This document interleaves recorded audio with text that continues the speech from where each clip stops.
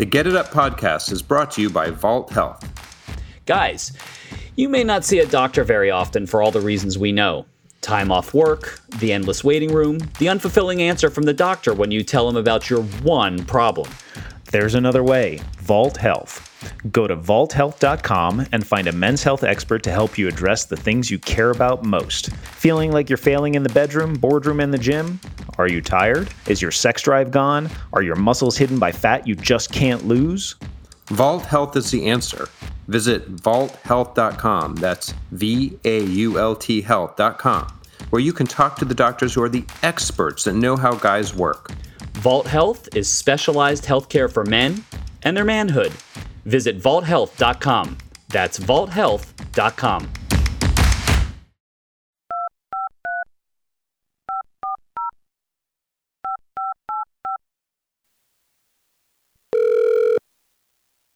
Please leave your message. Hi, I'm Frank and I'm 63. My wife tells me it's not normal to get up and pee 3 to 4 times a night. I think it's just one of these things that a guy has to deal with as they get older. I think it bugs her more than it bugs me, but hey, should I get it checked out? This is Get It Up with your hosts.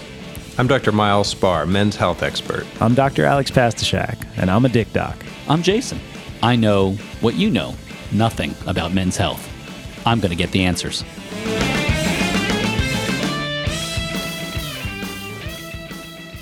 Dr. Spar, Dr. P, good to see you. Good to be here. Hi. I cannot tell you how much I actually want to try to empathize with Frank.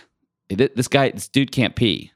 You know what's happening with me, actually? This is kind of ridiculous. I can't even believe I'm not that old. I'm 48. I don't have these problems. I'm a hypochondriac. But here's the bottom line.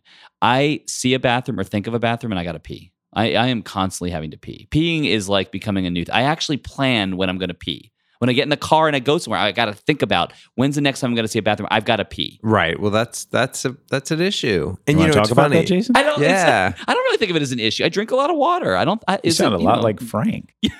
One of my patients who's like in his mid 50s told me, he said, I know I've reached a certain age when I have to pee so bad. When I finally pee, it actually is as much of a relief as coming.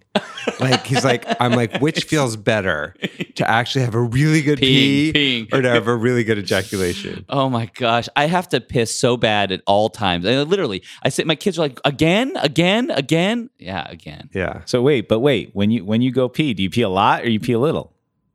See, I'm diagnosing him. There you go. No, I pee fine. I don't have any issues peeing. I really don't have. I just pee a lot, but I don't really have an issue. No, it's okay. Okay. Yeah, all right, let's get enough about you, Jason. This is about Frank. Frank has.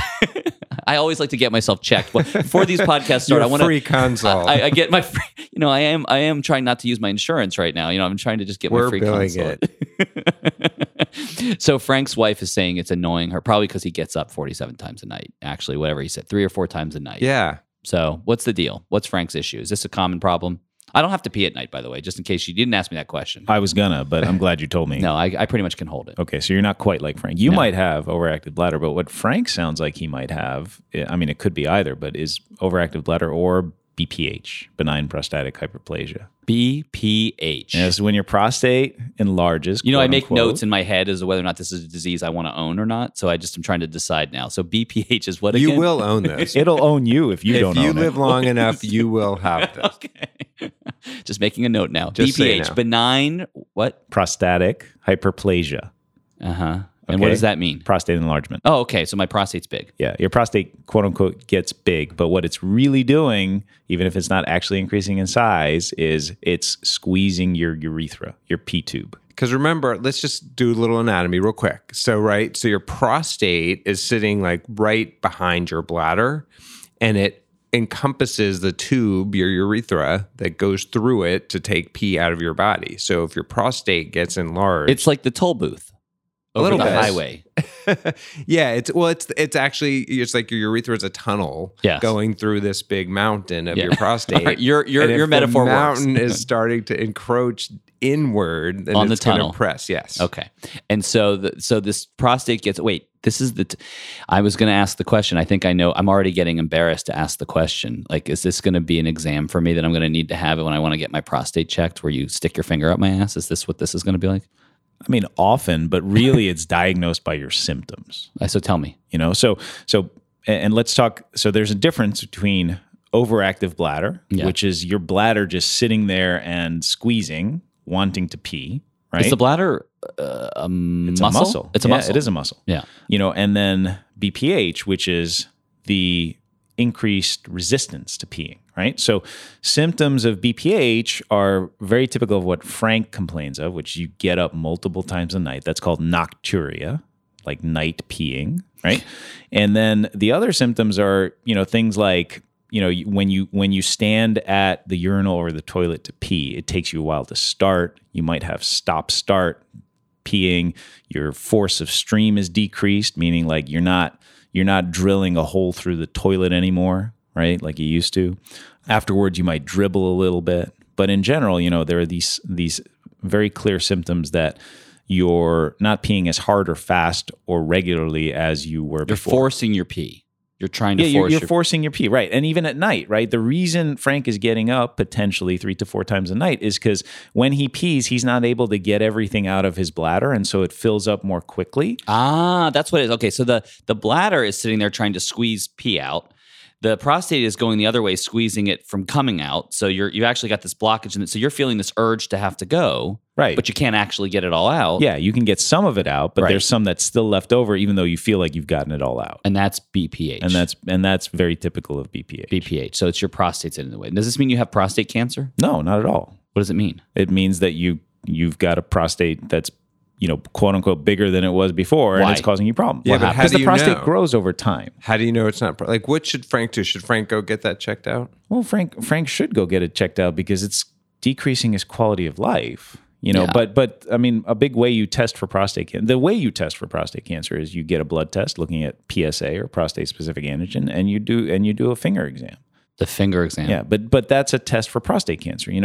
There's no reason that Frank can't have an evaluation for BPH that doesn't necessarily mean a finger up his butt and still get treated. So is there a difference between when it's prostate? So let's just diagnose this for a second. So a guy comes in and says, I can't pee. So what's the first thing you're going to do for him? You're going to ask him the questions you asked me. Then what?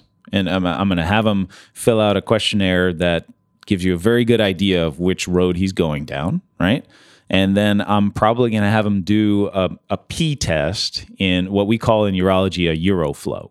A uroflow. Yeah, uroflow. What are you going to do with him? Well, I mean, basically, he pees into a funnel, right? And that tells us how fast he pees and how much he pees. So the funnel measures the speed and force of the pee? Yeah. And these are regular things in urologist offices, and there's even one now that you can send to a patient's house, that collects the data and then sends it over to the practitioner. Literally. So you can now pee at home in a device? Pee at home. And then you can monitor over time how he's doing. Exactly. Awesome. Yeah. Oh, that's really cool. All right. So you measure. So then you get the results. You go, okay, now you have BPH. So now what do we do? Now you treat them. And what's treatment? There's medical therapy, right? Which is? There are drugs that you can take once a day. Like? They're called alpha-1 blockers, right? And the most common is called Flomax, right? There are several others. And the patient takes those, and within a couple of days, depending on the drug, they are often peeing better. What happens? So it's making the prostate shrink, or it's opening up the urethra. What's happening? It's essentially, so the prostate is made up of there's a big part of it that's muscle. It's not muscle that you and I can contract, but it's still muscle. And what these drugs do is they relax that muscle. And my integrative medicine hat, I have to say, there are also natural supplements that are almost as effective and very safe. Like saw palmetto is the most common one. I use it on my hair. Saw palmetto, that helps to keep my hair. It could, because it does block some of the conversion. It works the way older BPH medicines work, which basically block this conversion of testosterone to a form of testosterone called DHT. And that form of testosterone contributes to enlargement of the prostate and to losing your hair. So yeah, you can do that. But basically saw palmetto, and there are other ones, they have this active ingredient that's a sterol. It's called beta-sitosterol. It also helps with cholesterol, actually. And you take that, and that actually has been shown to work as well as some of these medications with fewer side effects. So the bottom line is you can take a pill and start peeing better. Yes. This works? Yeah, it works. And I mean, sometimes it stops working, and at that point, you might need a procedure, right? Like what? So you can have prostate surgery. We'll get to that in a second. But between medications and full-on surgery, you can have a procedure that either kind of using water vapor can vaporize part of your prostate and open up that space. Just blow away part of the prostate. Yeah. Yeah. And Get and rid then of the enlargement. and there's another procedure that like puts these little kind of clothespins across your prostate and stretches it open. Right. And, these are all sort of outpatient, very but I don't quick want a things. procedure. I want to hear about the pill. So the pill will work. The pill- most guys. In most guys, the pill works, at least for a while. And what's the downside of the pill? Not much. I mean, the biggest downside of some of them is that they can make you feel a little lightheaded because they can drop your blood pressure. But that doesn't happen to everybody. And you take it at night to prevent that. All right. So you can take a pill and prostate problem solved. Yes. Well, sorry, peeing It gets problem. better. It's not your problem. Well, then there's Right. some lifestyle things too, right? So you want to make sure just stupid things that you wouldn't normally think about, like not having caffeine late in the day, because caffeine is a diuretic. It makes you urinate more. Not having too much to drink fluid-wise right before bed. So you can start with some simple things like that can help you not produce as much urine overnight if getting up at night That's is the a big problem. thing. But ultimately, if you're peeing, so for Frank's sake, I mean, if you're peeing too much, the bottom line is, you're having trouble peeing. That's really the bottom line. You're having trouble peeing. There is an answer to it. There is, but I do want to say, like what Alex was saying, I don't want to get away from procedures too much because while these medicines help, they don't help everyone enough. And so there are procedures that are a lot easier to tolerate than your father and your grandfather's TERP. That's what you used to hear about. The Roto-Rooter. Yes. Seriously? There'd be Yeah. a rotor. You literally That's what they used to do. That was the only thing they would do. They'd stick a this. rotor. Yes, I think up what you're your about to- urethra Oh, shit. and just ream it out. What? Yes, apple coring out. Really? Yes, that's what your grandfather had done. And side note, guys, there's actually a robot now that kind of does that. There's a roto-rooter robot? Yeah. Mm-hmm. Roto-rooter robot. It's an aquablation, so it uses high pressure water to essentially just cut out all of that excess You're pressure prostate. washing your Ouch. dick? Are you awake while this Your is prostate? I happening? hope not. Oh, God. This is unbelievable. This is like- Anyway, the point is there are newer procedures. Like no, that Dr. doesn't Alex sound was good. I like talking this about. pill. I like the idea. By the way, somebody told me that you could actually take Cialis and it would help you. Yes, actually, I'm really glad you brought that up. So yes, But that's a sex pill. That's a get hard that's pill. right. You get a twofer, right? Two for one special. I love to. By the way, I love twofer. So tell me what's up. But it's typically not as effective as taking one of the alpha blockers, number one, and number two, just price wise, they still tend the Cialis approach tends to be more expensive than the other. But wait. So how is I don't understand how they're related. So one helps you pee and one helps you get hard. So what's right? So this is part of the. Well, I don't want to say part of the issue. It's not really an issue. We don't really understand how Cialis actually helps with urination. We don't know the mechanism. But it by works. which it helps. Yes, You but it have works. patients that yes, tell you there have that been this- clinical trials that have shown that daily Cialis in 2.5 or 5 milligrams, actually can help improve urinary symptoms, and you get a hard on. and you get a hard on. It's not the same dose as you take for the as needed hard on. That's like a 20 milligram dose. But yeah, it definitely can help. And you can take it in combination with these other pills that Dr. Alex was talking about earlier. Got it.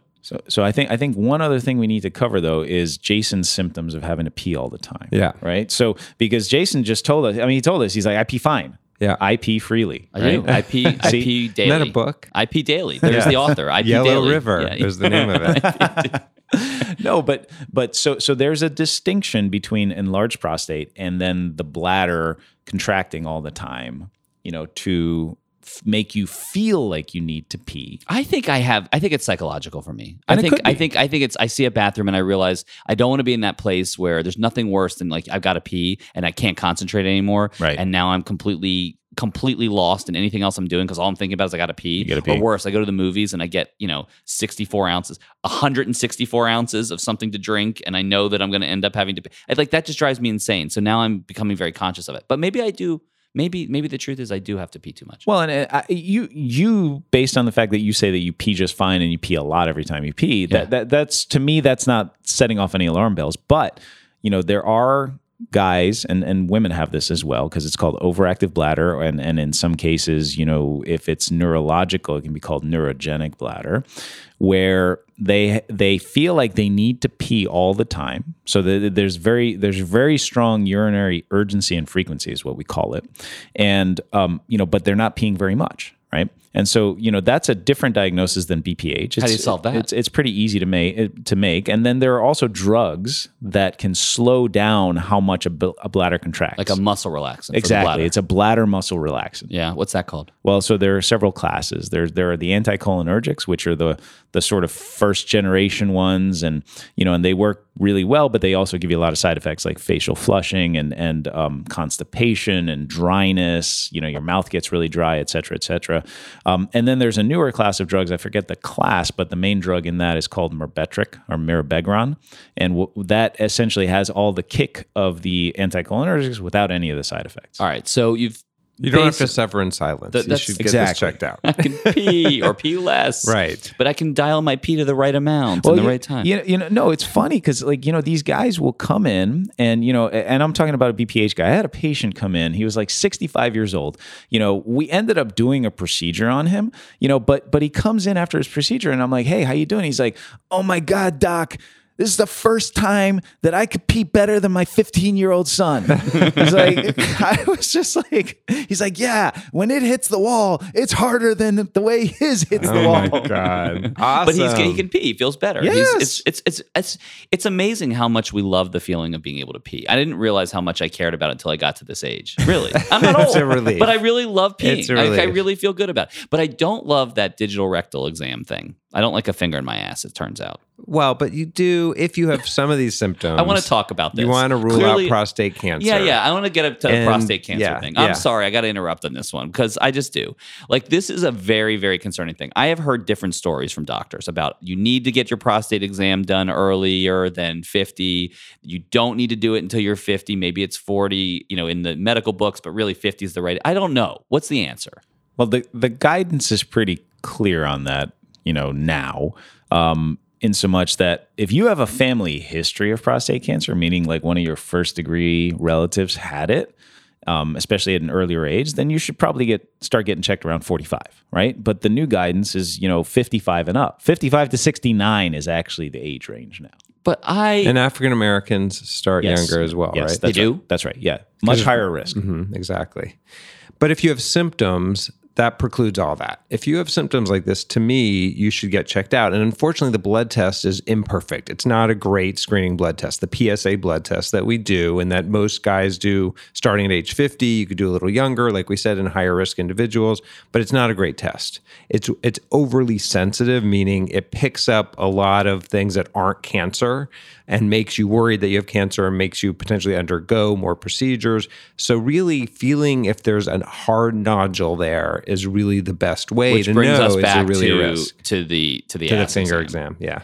Damn it. You could try it yourself. I don't want to do that. I don't want to do that. So, I mean, it's like the worst. I have to tell you, this is, for me, this is the reason to not want to go get my annual physical. This literally is the reason. For some guys, it's the reason they do want to get there. You know too many of those, I Myles. have patients like that. Yeah, that just, I'm like, you know what? We've been doing this every month now. I think that's too much.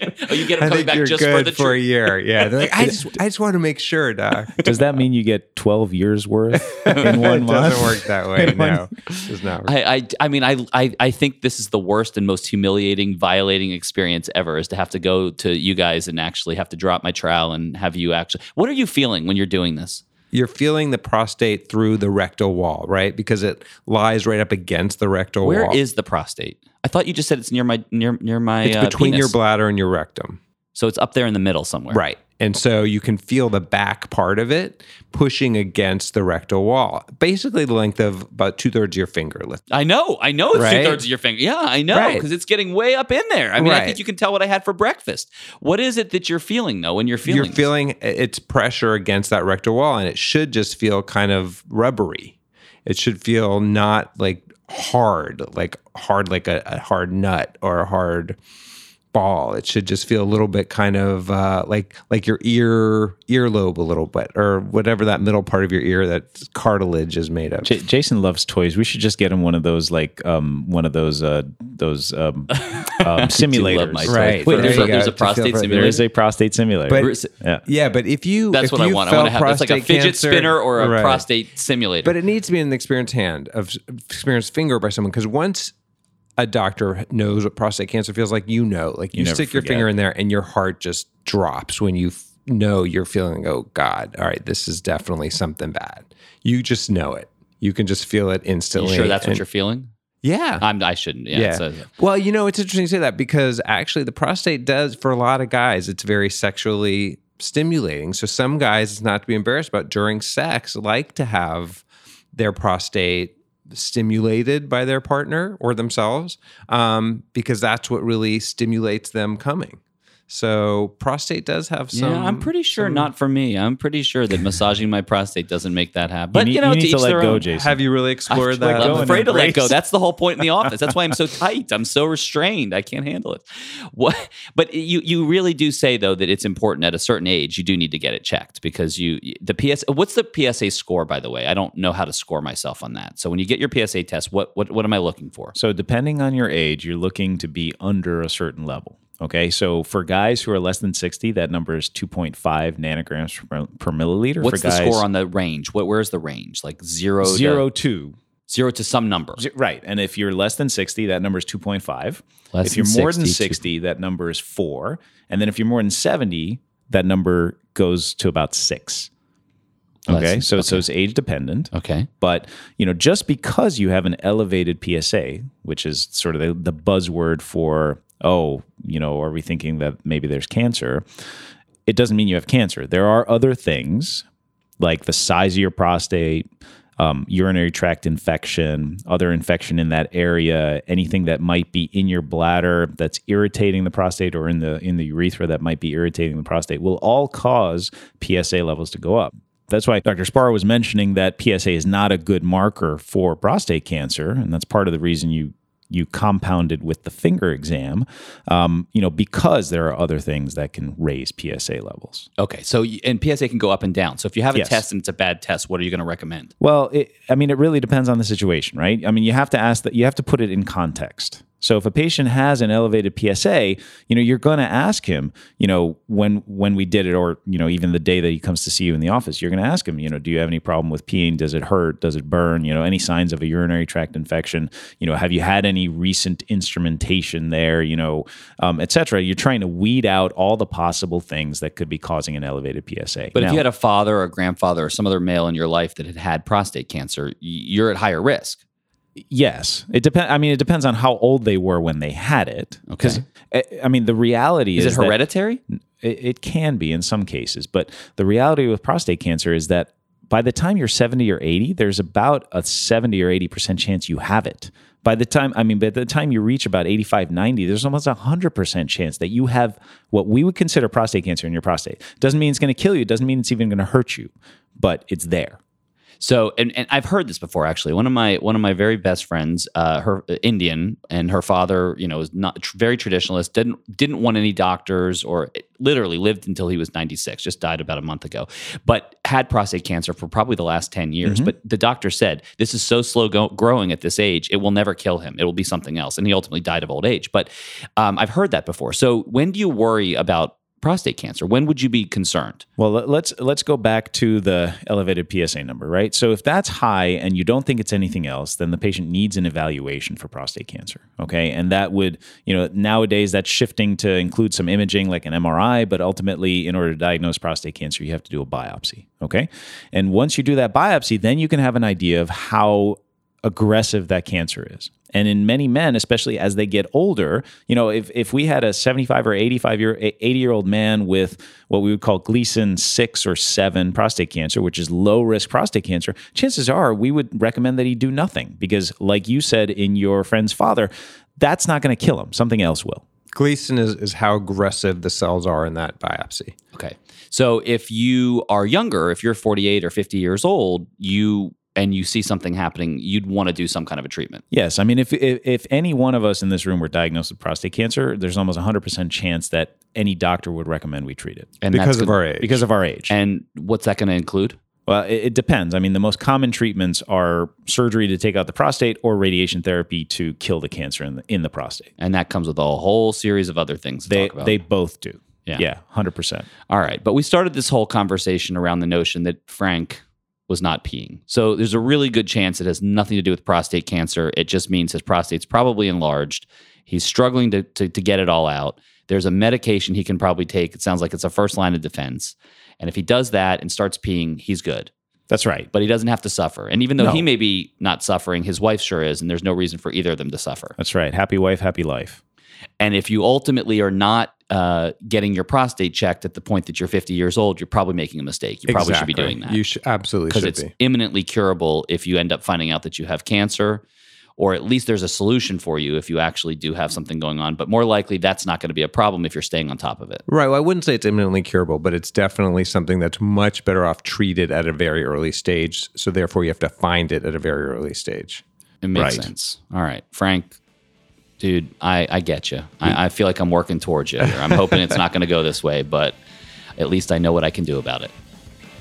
All right. Good luck, Frank. Rock Take care. on, Frank. Thanks for listening to another episode of Get It Up. We love to hear from you, our listeners. The best questions are the ones you've been thinking about but haven't asked. So call us. Leave us a message. Maybe your question becomes the next episode. 917-267-7631. That's 917-267-7631. This podcast is for general informational purposes only and does not constitute the practice of medicine, nursing, or other professional healthcare services. No doctor-patient relationship is formed from listening to this podcast. The use of this information and the materials linked to in this podcast are at the user's own risk and are not intended to be a substitute for professional medical advice, diagnosis, or treatment.